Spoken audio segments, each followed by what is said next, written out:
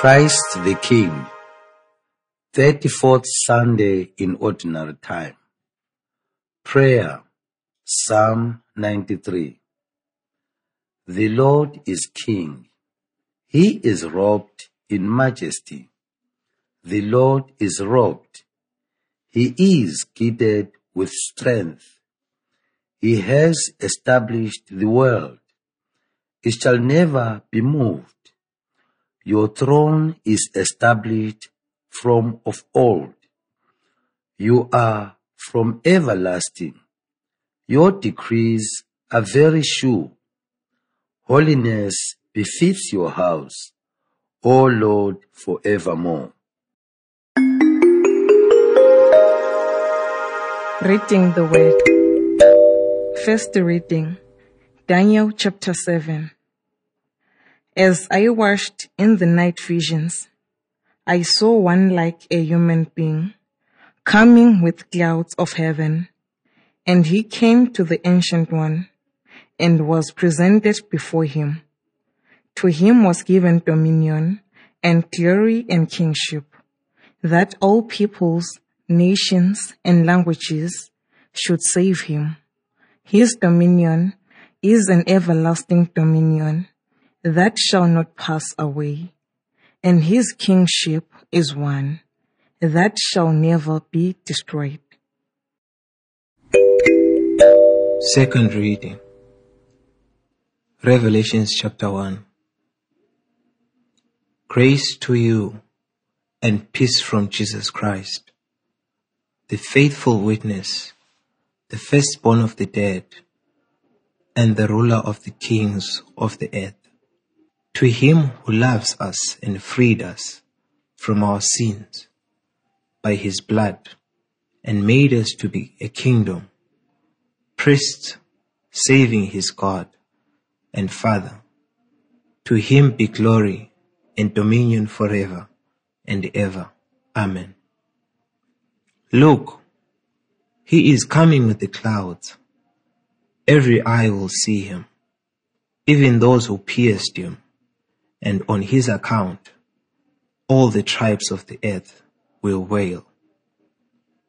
So it is to be. Amen.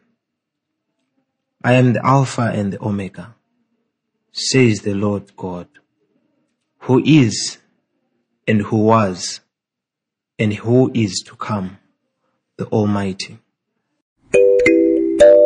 Gospel, John chapter 18.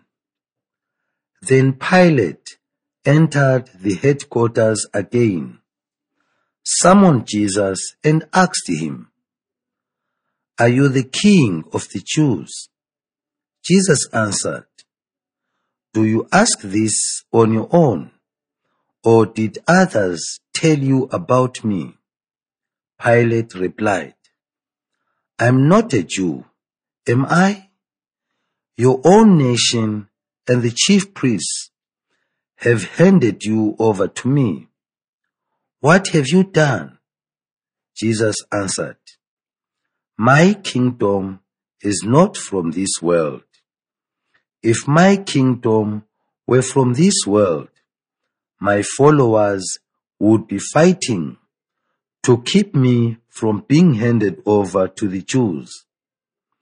But as it is, my kingdom is not from here." Pilate asked him, "So you are a king?" Jesus answered, "You say that I am a king. For this I was born, and for this I came into the world, to testify to the truth. Everyone who belongs to the truth listens to my voice." Hearing the Word. A different kingship. Today, we celebrate the solemnity of Christ the King. Kingship is usually associated with such images as the crown, scepter, throne, palace, fortress, abundant wealth, power, prestige, army, and servants. Earthly kings pursue all this. But what kind of a king is Jesus, who enjoyed none of these privileges?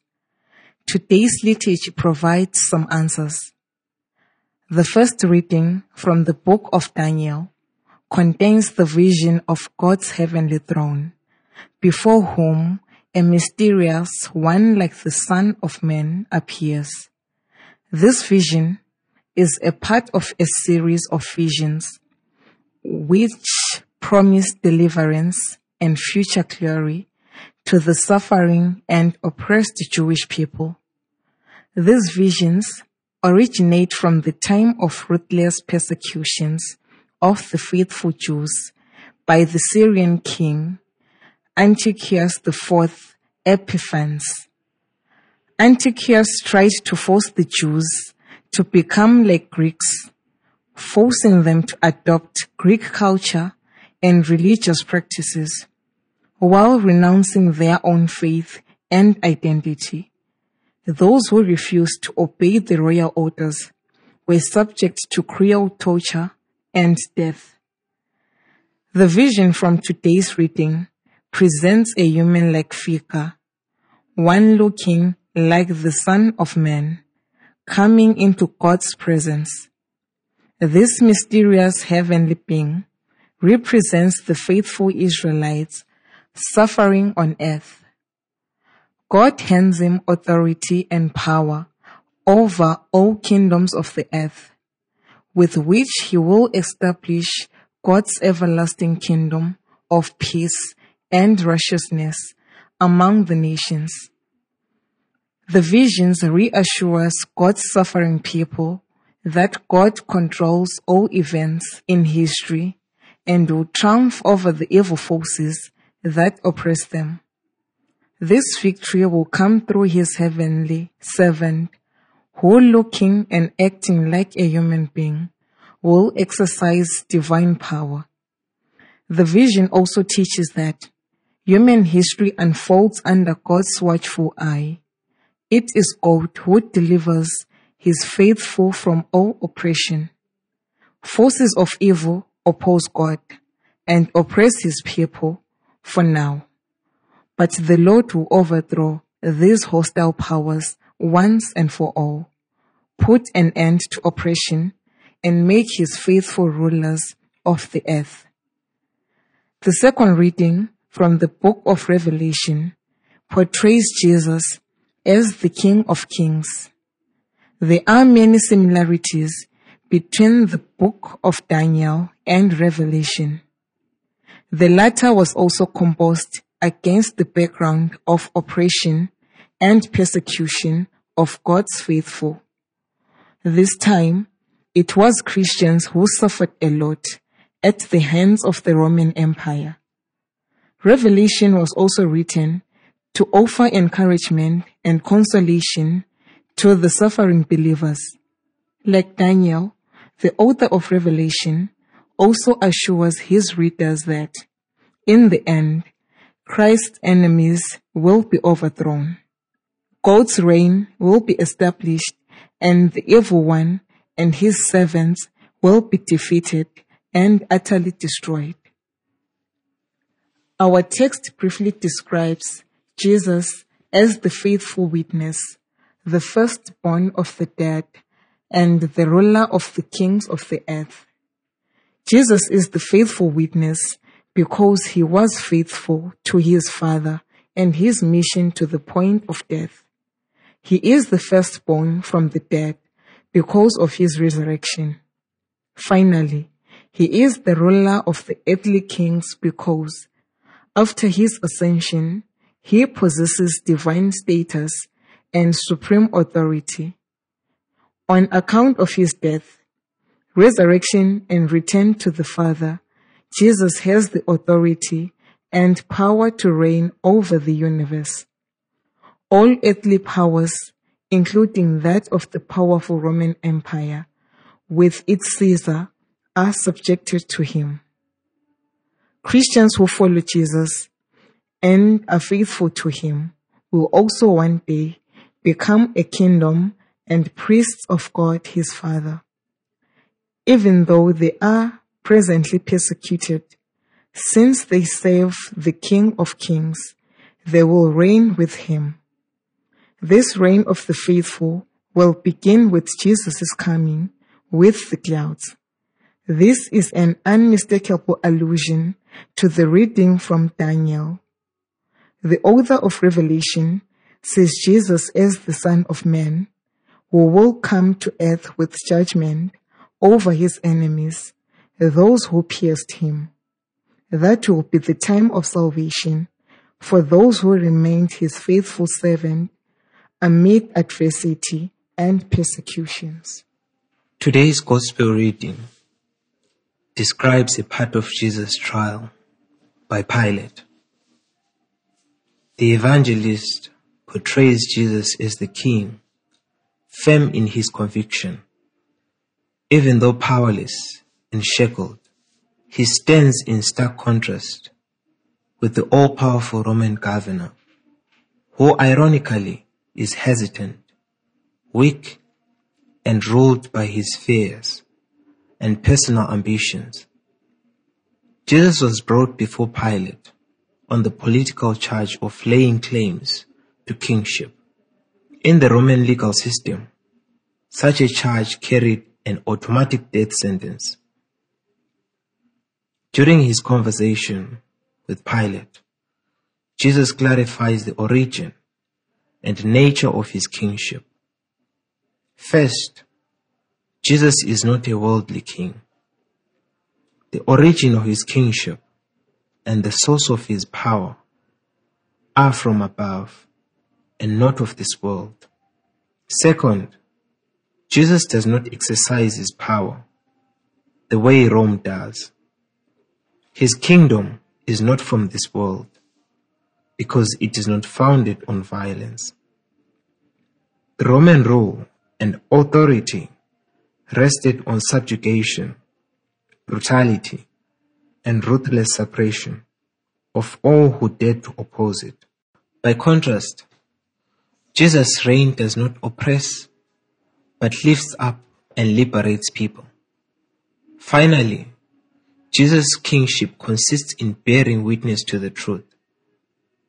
To bear witness to the truth means revealing the truth about God and drawing all human beings into the divine communion of love. Membership in Jesus' kingdom is extended to anyone who listens to him and believes in him, because he alone is the true reflection of the Father.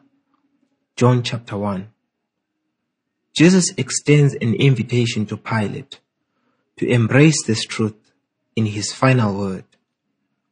Everyone who belongs to the truth listens to my voice. This implies that Pilate must dispel his illusions about the world based on falsehood and power of violence and follow a different truth, the truth about the world based on love and communion with God, as taught and revealed by Jesus. The kingship of Jesus differs dramatically from what we normally associate with this concept. Daniel portrayed God as the divine king on the heavenly throne, but this divine king was concerned with the liberation and salvation of the people through the Son of Man, whom he entrusted with power and authority. The book of Revelation shows Jesus as the Son of Man. By his death and resurrection, he redeemed his people and acquired authority over all other rulers in the universe. His kingship is based on self-sacrifice and service, not on might and power. In this gospel, Jesus affirms his disassociation with earthly kingship. He is concerned with bearing witness to the truth about God, so that his followers can enter into the everlasting kingdom of love through communion with his Father. Thus, divine kingship of Jesus is focused entirely on the liberation and salvation of the people. Those who choose him as their king can sing joyfully with the psalmist. The Lord is king. He is robed in majesty. The Lord is robed. He is girded with strength. Listening to the word of God. Who is the king we honor and follow as Christians? Today's liturgy answers that question in a very clear and unambiguous manner. Our king is one who exercised his power and leadership for the sole purpose of bringing his people liberation and salvation. He does not rule by simply demanding that his followers obey his commands. Rather, he himself carried out the work of our redemption. It was a costly mission. He paid the price of privation, humiliation, and eventual execution. From a purely human point of view, Jesus' life was a failure. He had only a few disciples who eventually abandoned him. His teachings and decrees were criticized and rejected. He died alone with the mocking inscription over his head that declared him the King of the Jews. But his kingship cannot be judged on human terms. In a broader perspective, the divine perspective, Jesus' mission in kingship appears quite differently. The author of Revelation brilliantly portrays the effects of his self-sacrifice. By God's design, Jesus' offering of his life brought him glory and authority unparalleled in the entire creation. His life confirmed what he thought, that leadership consists in service and greatness consists in sacrifice.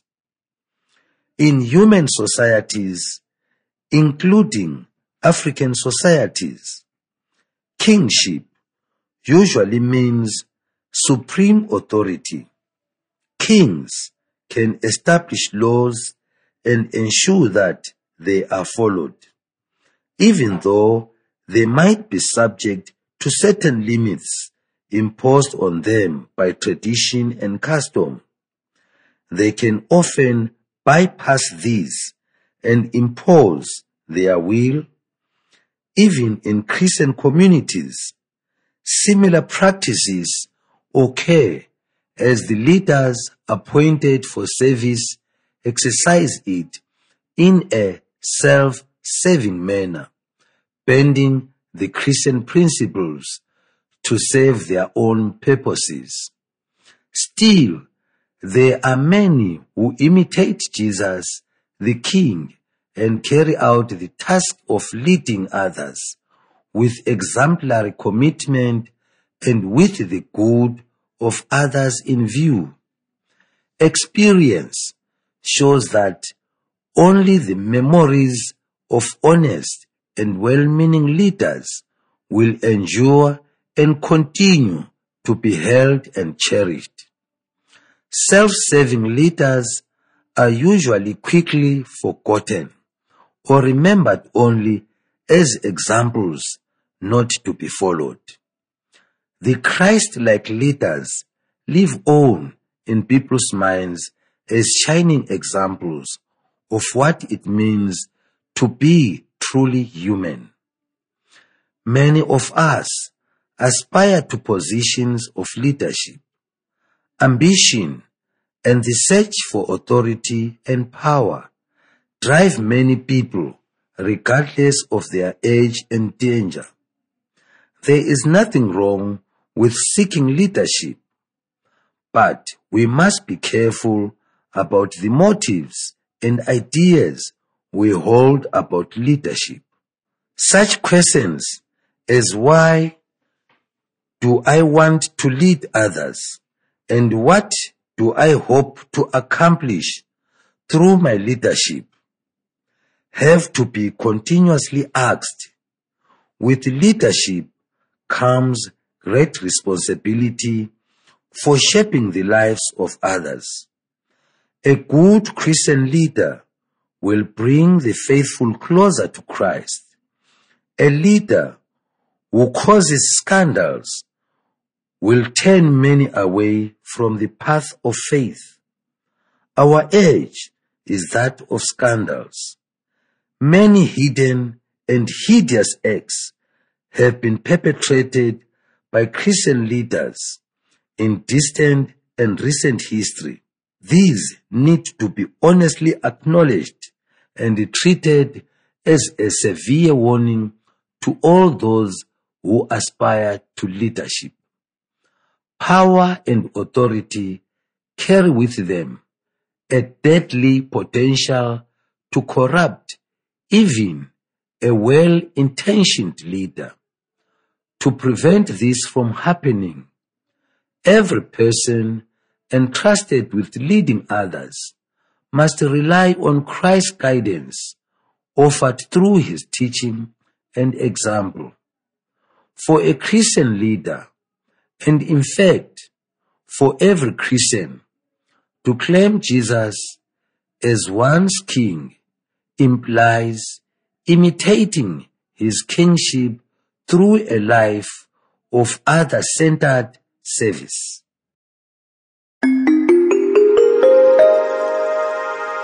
When kings lose direction, they become silent.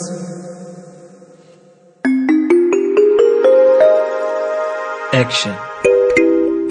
Self-examination.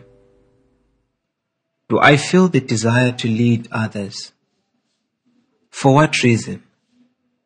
Do I consider Jesus my king? What does Jesus' kingship mean for my life? Response to God. My prayer during this week will be that of praise and thanksgiving to God for the gift of Jesus, his Son, and our King, who made it possible for me to belong to God's kingdom. Response to your world.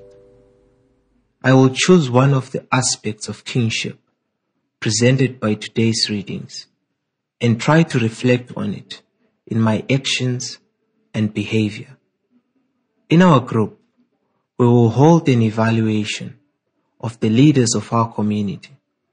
As the criteria for this evaluation, we will use the examples of Jesus to see if they have fulfilled their mandate to lead as he did. In what way can we offer them guidance to be Christ-like leaders? Lord Jesus, our eternal and glorious King, with humble reverence, we gaze at you as the glorious Lord of all creation. Above all, we thank you for choosing to be the humble King, who himself rescued us from the powers of death.